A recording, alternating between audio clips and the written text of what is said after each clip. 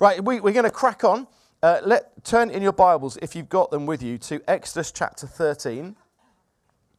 And we're going to continue the story. I'm not going to recap where we got up to. If you want to find out, you can look at it online. Exodus chapter 13. We're going to get to this point where the children of Israel are led by a pillar of cloud and fire.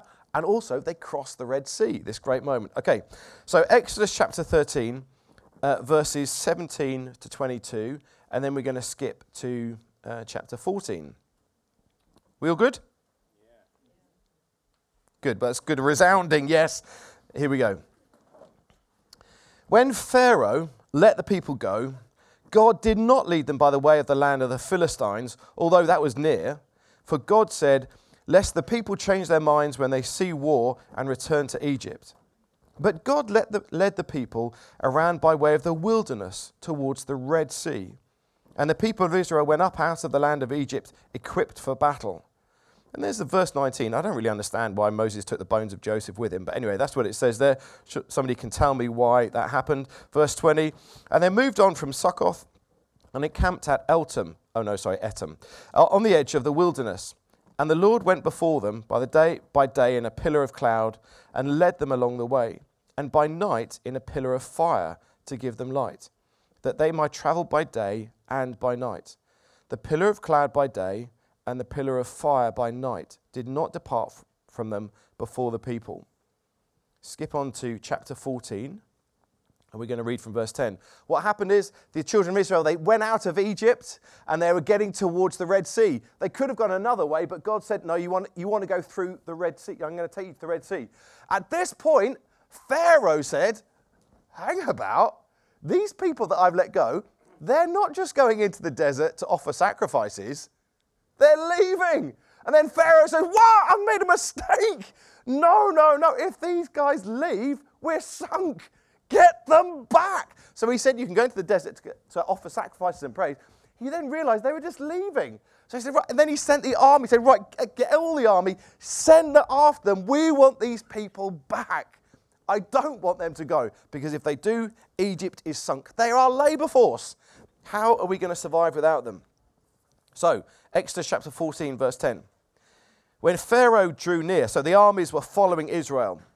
When Pharaoh drew near, the people of Israel lifted up their eyes, and behold, the Egyptians were marching after them, and they feared greatly. And the people of Israel cried out to the Lord, and they said to Moses, is it because there were not enough graves in Egypt that you had to take us out to die in the wilderness? What have you done to us in bringing us up out of Egypt? Is this not what we said to you in Egypt? Leave us alone that we might serve the Egyptians. For it would have been better for us to serve the Egyptians than to die in the wilderness. And Moses said to the people, fear not, stand firm and see the salvation of the Lord, which he will work for you today. For the Egyptians who you shall see today, you shall never see again. The Lord will fight for you. You only have to be silent. In other words, shut up! Stop moaning. The Lord said to Moses, and then Moses gets in the neck from the Lord.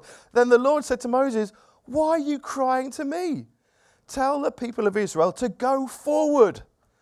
Lift up your staff, stretch out your hand over the sea and divide it, that the people of Israel may go through the sea on dry ground. And I will harden the hearts of the Egyptians, so that they shall go in after them. And I will get glory over Pharaoh and all his host and his chariots and his horsemen. And the Egyptians shall know that I am the Lord. I have gotten glory over Pharaoh, his chariots and his horsemen. And then the angel of the Lord, who was going before the host of Israel, moved and went behind them. And the pillar of cloud moved from before them and stood behind them, coming between the host of Egypt and the host of Israel. And there was the cloud and the darkness, and it lit up the night, without one coming near the other all night. Then Moses stretched out his hand over the sea, and the Lord drove the sea back by a strong east wind all night, and made the sea dry land, and the waters were divided. And the people of Israel went into the midst of the sea on dry ground, the waters being a wall to them on their right hand and on their left. And the Egyptians pursued and went in after them into the midst of the sea, all Pharaoh's horses and his chariots and his horsemen. And in the morning watch, the Lord in the pillar of fire and of cloud looked down on the Egyptian forces and threw the Egyptian forces into a panic, clogging their chariot wheels so that they drove heavily. And the Egyptians said, "Let us flee from before Israel, for the Lord fights for them against the Egyptians." And then the Lord said to Moses, "Stretch out your hand over the sea, that the water may come back upon the Egyptians, upon their chariots and upon their horsemen." So Moses stretched out his hand over the sea, and the sea returned to its normal course when the morning appeared. And the Egyptians fled into it, and the Lord threw the Egyptians into the midst of the sea. The waters returned and covered the chariots and the horsemen and all of the host of Pharaoh that had followed them into the sea. Not one of them remained. But the people of Israel walked on dry ground through the sea, the waters being a wall to them to their right and to their left. Thus the Lord saved Israel that day from the hand of the Egyptians. And Israel saw that the Israelites saw the Egyptians dead on the seashore. Israel saw the great power of the Lord used against the Egyptians. And so the people feared the Lord, and they believed in the Lord and his servant Moses. It is one of the most phenomenal stories about God leading his people with this cloud and fire. And you think, oh, it's a really simple thing. It sounds really simple for them to think, okay, we don't really know where we're going to go. But God is saying, look, trust me, I will lead you. During the day, there's going to be this cloud, and you can follow that cloud. And during the night, there's going to be this fire, and you can follow that fire. But I wonder if it was actually that simple. Because God took them on a roundabout way. He didn't take them the most direct way. They could have just gone from A to B, but he didn't do that. He took them roundabout because he wanted them to cross the Red Sea. I don't know what you're like with directions and travel, but if I'm going, have you ever been in a taxi where you think, to be honest, I know a better way to go than this? Nah, you don't want to be doing this. He's just trying to go the long way to make some money from me. And then you say to it, the worst thing you can say in the world to a taxi driver is, I think there's a quicker way, mate, to go. Don't do it. But I wonder if it's ever been like that. Also, the other thing is, do you think there was only ever one cloud in the sky? Well, I think it's that cloud over there. I think we've got to follow that one. No, I think it's that. I can see the face of Jesus in that one over there. I think it's that one. Well, who's Jesus? I don't know. And there must be all these questions going on. How do they know which cloud it was to follow? And then it says it changes. It changes during the daytime it was a cloud, and during the night it was fire. Well, what time exactly does it change? Sunrise or sunset? I don't know. And we think it's this really simple thing that God just took them out, 2 million of them walking through the desert. Imagine if they got it wrong. Right, you lot at the back, get them, they're now leading. Okay, okay, we'll all turn around and go. I don't think it was as simple as it looks, as it reads in the Bible. That it just says, God led them like this. They had to use discernment. And I think over time, they must have learned, no, that is the cloud that is leading us. That's the cloud. And they recognized it and they learnt the way. I think Moses was called to follow this cloud and this fire. And it took them to learn how it was to follow. I think they had to learn what exactly the fire was that they followed. But we don't follow a cloud. We don't follow fire. So how are we supposed to navigate our lives? How are we supposed to know, this is the way that God wants me to walk. This is what God is calling me to do. Colossians 1:15 says that Jesus is the image of the invisible God. And Jesus really clearly said, no, come, you just have to come and follow me. Come, follow me. Jesus, when the disciples didn't really know what to do, what did Jesus say? Look, I'm the way. I am the way. All you've got to do is follow me. And what were the early Christians known as? Followers. Look, they're just followers. Put your hands up if you want to be a follower or a sheep. Come on. Who wants to be a sheep? What is the most popular song that's played at funerals? No. And now, much more than this, I did it my way. Not sung like that.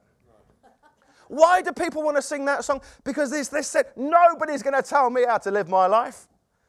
Nobody's going to say, oh, you need to. No, I did it. It was like this defiance right to the end. They're dying a death. They're defiant. I did it my way. No, but do you know, that is the opposite of what it means to be a Christian. Moses had to follow a cloud, and they had to follow fire, and we follow Jesus. And actually, there are verses that say, no, I've died to myself. I've died to myself, but come alive in Christ. I lose my life only to find it. And you know, if you look at Instagram, it says, oh, follow your heart, follow your dreams. There are loads of signs that you can see that says, oh, follow your dreams. There aren't loads of signs that says, be a sheep. You know, like, they just aren't. But being a Christian is the opposite of what the world is saying. We talk about, you know, when we talk about, you know, when somebody becomes a Christian, we say, oh, they gave their life to Christ. And we talk about it really flippantly. You know, have I given my life to Christ? Have I given my life everything there is to it? Every decision on where I go, the leadership of my life, the lordship of my life, what I do, where I say, what I give my time. Have I given my life to Christ? Do you know, the early church, one of the phrases that, and we talk about it a lot, okay, one of the phrases that was really important was this: Jesus is Lord. You can say that really casually, Jesus is Lord. But do you know what? Thousands of people died with those words on their lips because they refused to say that anything else was the Lord of their life. Jesus is Lord of my life. And do you know what? I suspect even today, people will give their lives, will die, because they refuse to say anything other than Jesus is the Lord of my life. The verse is Colossians 3. It says, for you have now died and your life is now hidden in Christ. I love that. I love it. I love the fact that actually God's calling me to give my life. I died to myself, but now I am hidden in Christ. It's like God is saying, Duncan, you are pathetic. You're sort of like, you're a loser. You haven't got anything. You've died. You weren't able to do it yourself. But now the righteousness of Christ comes and clothes you. I'm putting something on you. You are now acceptable before God because you are hidden in Christ. Where am I going? How can we be able to say, we do have a problem, don't we? We follow Jesus, but we can't see him face to face. God has this invisibility problem again. When it says in Colossians that he is the image of the invisible God, well, that was great for them when they could see him. But actually, we can't actually see Jesus now. It's difficult. How do we do it? Well, I'll tell you how we can be led by Jesus now, I think. For me, the most important of this, spend time with people who love Jesus. That's one of the best things in the world. Because when I'm talking nonsense, they speak truth into my life. They get something, they speak something of grace into my life. Sing songs that talk about Jesus. It's just so good to sing worship songs to Jesus. You know, the other day when Terry Virgo was here, Terry Virgo isn't maybe big in everybody else's life, but he's quite a big man in my life, okay? Because he's shaped everything that I've done for most of my adult life, to be fair. You know, and he came in here and he said, do you know the one thing I really loved? All those songs, they're about Jesus. I love it. I want to be, and I think Terry felt really at ease and at peace because, it was about Jesus. We're singing about Jesus. So spend time with it. Read your Bible, longing to hear the whisper of Jesus. Please don't read your Bible because you feel you have to. Out of duty, it's a nonsense. And just why do it? Go and read some poetry. But read your Bible if you want to hear Jesus whispering into your life. Come on, if you could sit down in the morning with your cup of coffee in your chair or wherever you do it, or on the tube, whatever it is, and if you can read your Bible thinking, Jesus, are you going to whisper into my life today? Now we've got something then. That's how we can walk with Jesus and be led with him. And when you feel Jesus speaks to you, try this. Try speaking back to him. In my notes I said, talk back to him, but that sounds a bit rude. I don't mean that. But you know, if you feel Jesus is saying something to your life, and you read something and you read a verse in Scripture, and you think, I think Jesus is saying this to me, well, talk back to him. Say, how am I going to do that? You've got to help me. You've got to guide me. Invite the Holy Spirit to come into your life. when you feel the Holy Spirit nudging you to go somewhere, to do something, to say something, well, just try it, see what happens. And when you do that, you'll find that Jesus is leading your life in exactly the same way that Moses was led by a cloud. I suspect there were loads of clouds, but in the end, they'd worked out the cloud they had to follow and the bit of fire they had to follow. And when we do that for long enough in our lives, we will find that Jesus is leading our own lives. Jesus said, my sheep know my voice. Do you know, just very practically, that was how we can be led by our own lives. In a church, one of the best things that I've heard as a church, and recently was this, just abandon vision. Abandon trying to be a leader that brings vision to the church. It's not very helpful. Because for me, at the beginning of the year, I have to try and say, okay, I have to have some vision that is inspiring enough for you to think, oh, I can follow that. And so I have to try and work really hard and think, okay, I hope they'll get this vision, they'll follow it. And no, but it's nonsense. And if you do follow it, it makes me feel bad. And if you don't follow it, guess what? It makes me feel bad. You don't think so? You can't win. But abandon vision, abandon trying to be a visionary leader, but be the leader that says, follow Jesus. Go into your homes and follow Jesus. Go into your workplaces and follow Jesus. Come to church to follow Jesus. Surrender all to him. Did anyone spot anything quite unusual around verse 15? When it says this, the Lord said to Moses, why do you cry to me? Tell the people of Israel to go forward. Do you know, I think it's one of the few times I see in the Bible where God says to people, oh, just stop praying. Just stop it. Just stop. I don't think actually God does say stop praying, but I think there are certain times when God had said to these people, just get on with what I've called you to do. Get up, advance, go forward. And you know, I think sometimes, it's not a case of just doing something in duty or just like think, oh, I must do it. But God is saying, look, I know this is what I've called you to do. Therefore, I want you to get on with it. Don't do it begrudgingly.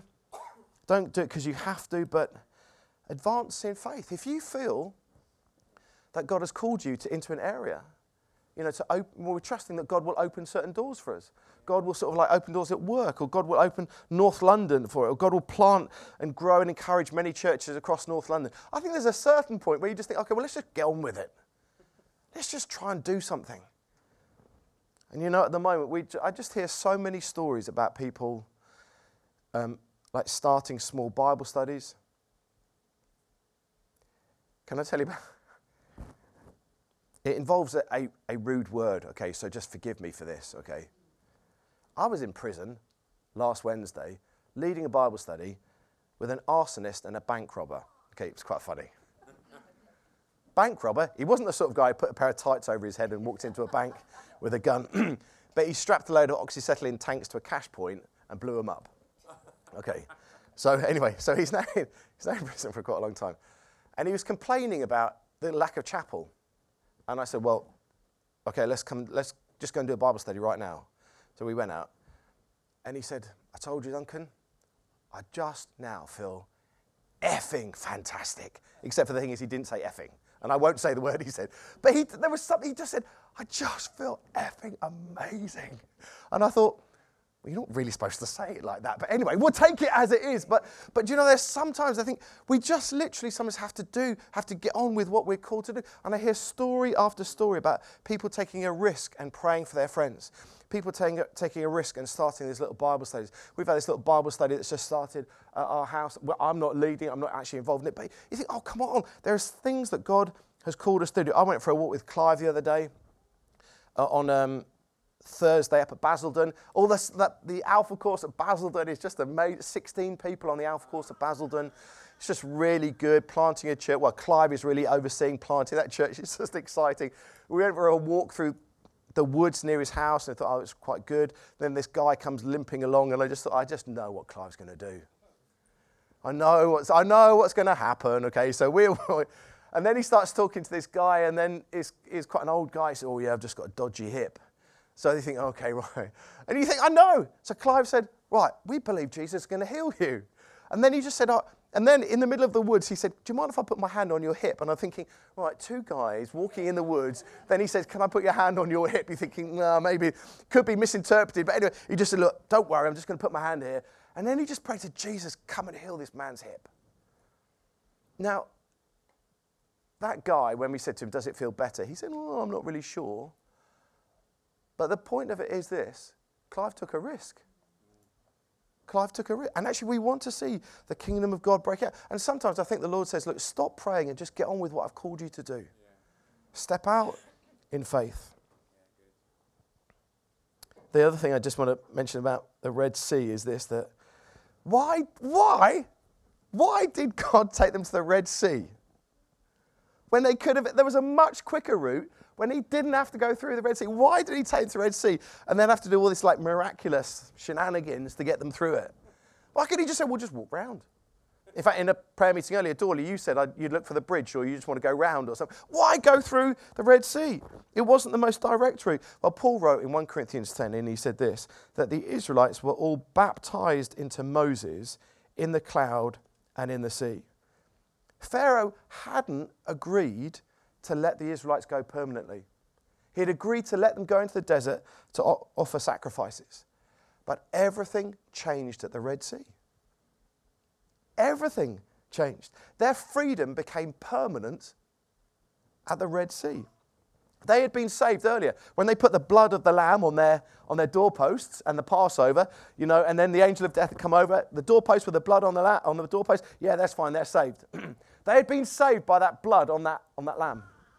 But they became free when they went through the Red Sea. Why? Because the whole of Egypt was annihilated. The enemies were dead. It was this amazing moment. Their former slave owners were just swept away. God closed that chapter of being slaves on them. And then in the morning it said, they looked and they just saw piles and piles of dead bodies. And actually it's there and it's in the Bible because God wants to make the point. Look at all the dead bodies. Look at all those defeated things that are there. It's like, I don't know what, but it must have been the Israelites. They saw all these dead bodies and the next morning, and you're no longer my master. I don't care. You're dead. I don't belong to you anymore. You have been killed. God has won a victory. And I think it's exactly the same. That the Israelites had to go through this baptism. Baptism for us is more than just a symbol. It's more than just something that's really nice when you just sit down and you go through these waters. But it's when you publicly declare you belong to Jesus. You make this public declaration and say, no, I am done with that old way of being a slave to Satan. I always think that you can give your life to Jesus in your room. You just do it in the quietness of your room, or with somebody, or somebody can just pray for you and you think, oh, that's good. And you give your life to Christ at that moment. But when you get baptized, you go public. And there's a lot of times when you hear that people give their lives to Christ. Oh, it's all going really well. They get baptized, suddenly the attacks come. Suddenly life becomes really difficult. Why? You've gone public, that you are no longer, those enemies have been defeated. And I think I just want to say, if you've never been baptized, get baptized. I can't actually remember the date of the next. Anyone who's got has anyone got the little calendar on them? When is it? Come on, Sandy, thank you. The next baptism service is on the 14th of November. If you have not been baptized, get baptized then. It's more than just symbolic. It's like you're saying, I am no longer a slave. I'm no longer a slave to these people here. I am now one in Christ. Nasser got baptized. Well done. He said yes.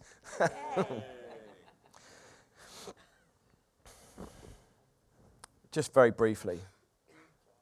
The next bit that we didn't read actually was a song of Moses, just talking about thanksgiving. They go through the Red Sea, and Moses sings this extraordinary song. I will sing to the Lord, for he has triumphed gloriously. The horse and the rider he has thrown into the sea. The Lord is my strength and my song. He has become my salvation. Genuine heartfelt worship. This was an extraordinary song of worship. Genuine heartfelt worship is never done out of duty or because you think, okay, it's Sunday, I've got to go to church, I've got to go and do that stuff again, and I've got to go and sing, and then can we just get on with everything else, and then I can go home and have my lunch and do the rest of the day. No, that's not it. Genuine worship is when you realize what God has done in your life. And when you realize, oh my word, look at what you have done for me. That is when worship really comes. I'm going to move on quickly because we haven't got lots of time. I think there's another thing about just gratitude. Yeah. Gratitude. I don't know what it is about being grateful, but I think there is something of when we are grateful for what God has done, it brings on a fresh revelation and almost like fresh provision. And that is what Moses was doing. He was just saying, God, I thank you for what you've done. Just the other day, it was really interesting. Years ago, I started saying just the other day and then years ago. I'm going to go years ago first. We took the team out to a church out in Northern Ireland called Causeway Coast Vineyard in Coleraine. And we saw some church. Manuela was on that team, and we saw something in that church that was extraordinary. It's this massive church, but they have this amazing love for Jesus, amazing desire to see people saved, amazing sort of commitment to being a prophetic people, amazing desire to see their city transformed. You know, they have all these car boot sales, and they have polytunnels and all this sort of thing. And I don't know, it was quite a few years ago, wasn't it, that we went, maybe 5-6 years ago, something like that. But I saw something at that point, and I thought, oh, wouldn't it be great, if we could do something? And then the other day, Meryl Thompson, who's the wife of Paul Thompson, who leads the church in Upminster, who was here when Terry was here, and we're working with him a bit. Meryl came and looked around at the centre. She'd been at church, and then she came and looked around at the centre, and she saw the debt centre, and she saw Baby Basics, and she saw the polytunnel, and she saw the food bank, and she said, do you know what, I've never seen a church like this. And there was that moment when I thought, God, thank you for what you're doing, because I want to thank God for Causeway Coast Vineyard, because we saw something there years and years and years ago, and then bit by bit you think, oh, God has done something, and it's completely different. We could never be like Causeway Coast Vineyard, because they're like 800 people. But God has shaped something in us that actually, as a smaller church in a big city, we can still do something that is transforming our local area and seeing God break out. And I just think, no, I want to be grateful for what God is doing in our midst. We're going to finish. Just put your hands up if you like to moan.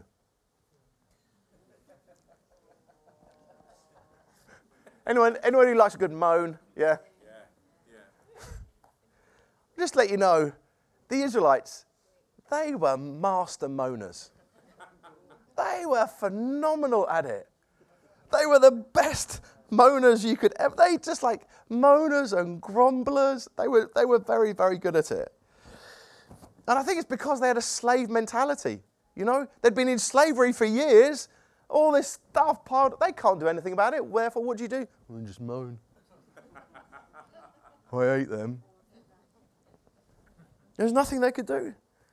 And then we can't read the verses because we don't have time, but straight after they went through the Red Sea, Moses sings the best worship song that you could ever sing, has ever been written. And then straight away afterwards, what do the Israelites do? I'm really thirsty. I hate being here. Oh yeah, food. Call that food? I don't think so. And then when God does provide food, they say, well, thank you for doing that, but it's pretty boring. Don't really like that food after all. And then they started moaning about Moses and Aaron.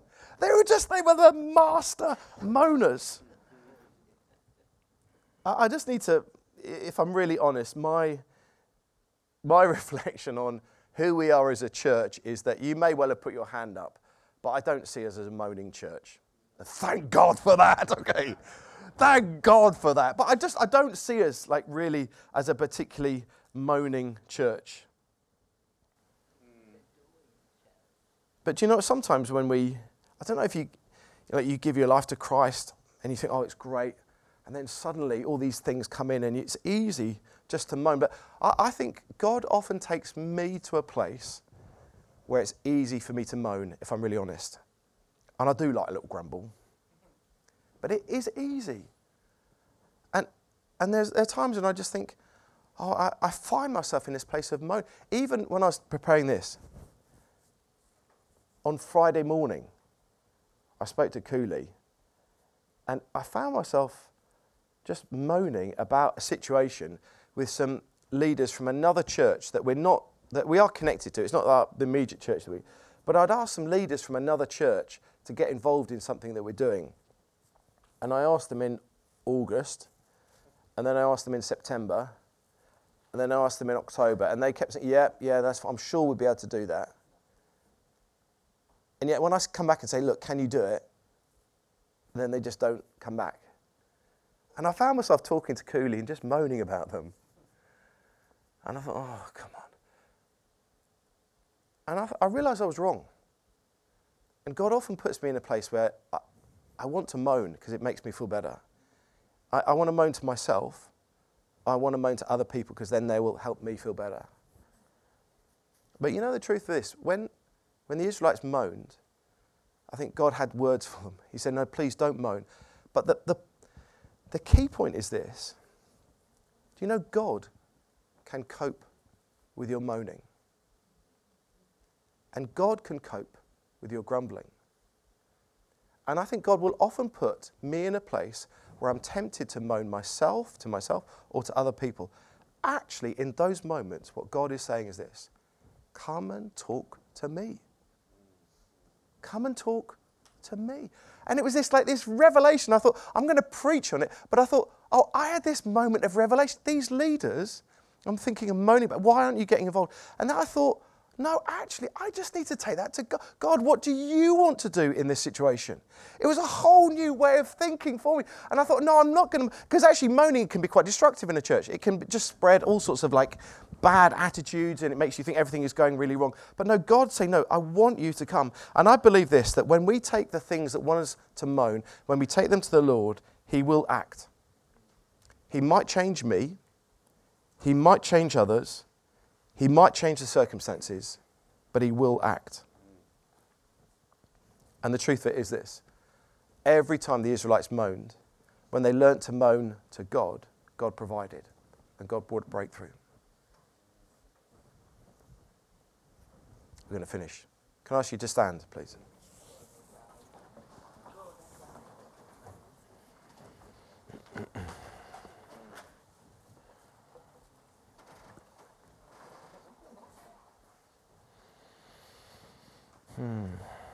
Heavenly Father,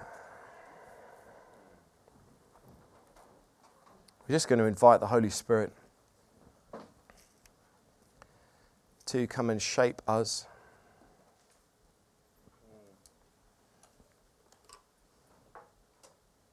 If there is anything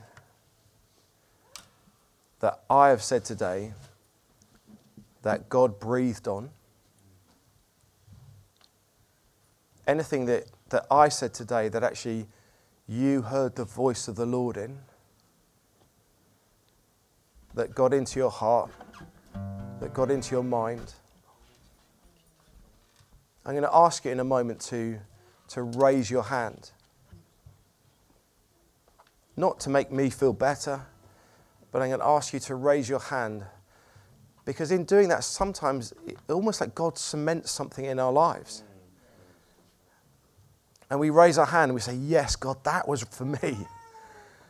You spoke into my life at that point. And if you haven't been baptized and you want to get baptized, I want you to raise your hand. But anything you feel the Lord has spoken to you, just raise your hand. So can I just invite you, just raise your hand right now. If there's anything that God has spoken into your life this morning. Father, thank you.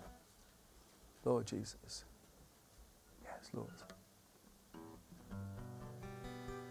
Father, we pray that you would come and seal something in our lives right now. God, as we just respond to you, Lord, open-handedly, we say, come, Lord. We want to be led by you as Moses was led in the desert and led his people to freedom. Jesus, would you come and lead us? I pray, come and speak to us, whisper to us, come and fill us with your Holy Spirit. God, we would see like extraordinary breakthroughs. Would we see the miraculous breaking out around us? Would we see North London change? Would we see hundreds of churches planted across North London? Because we've been led by you, O Lord, and being obedient to your call. Father, we thank you. Lord Jesus. And any areas where we're tempted to moan, to be frustrated in, Lord, we come and we give them to you. Would you come and provide? Would you come and change us, change others, or change the circumstances, but come and do a mighty work through us, we pray. Father, thank you.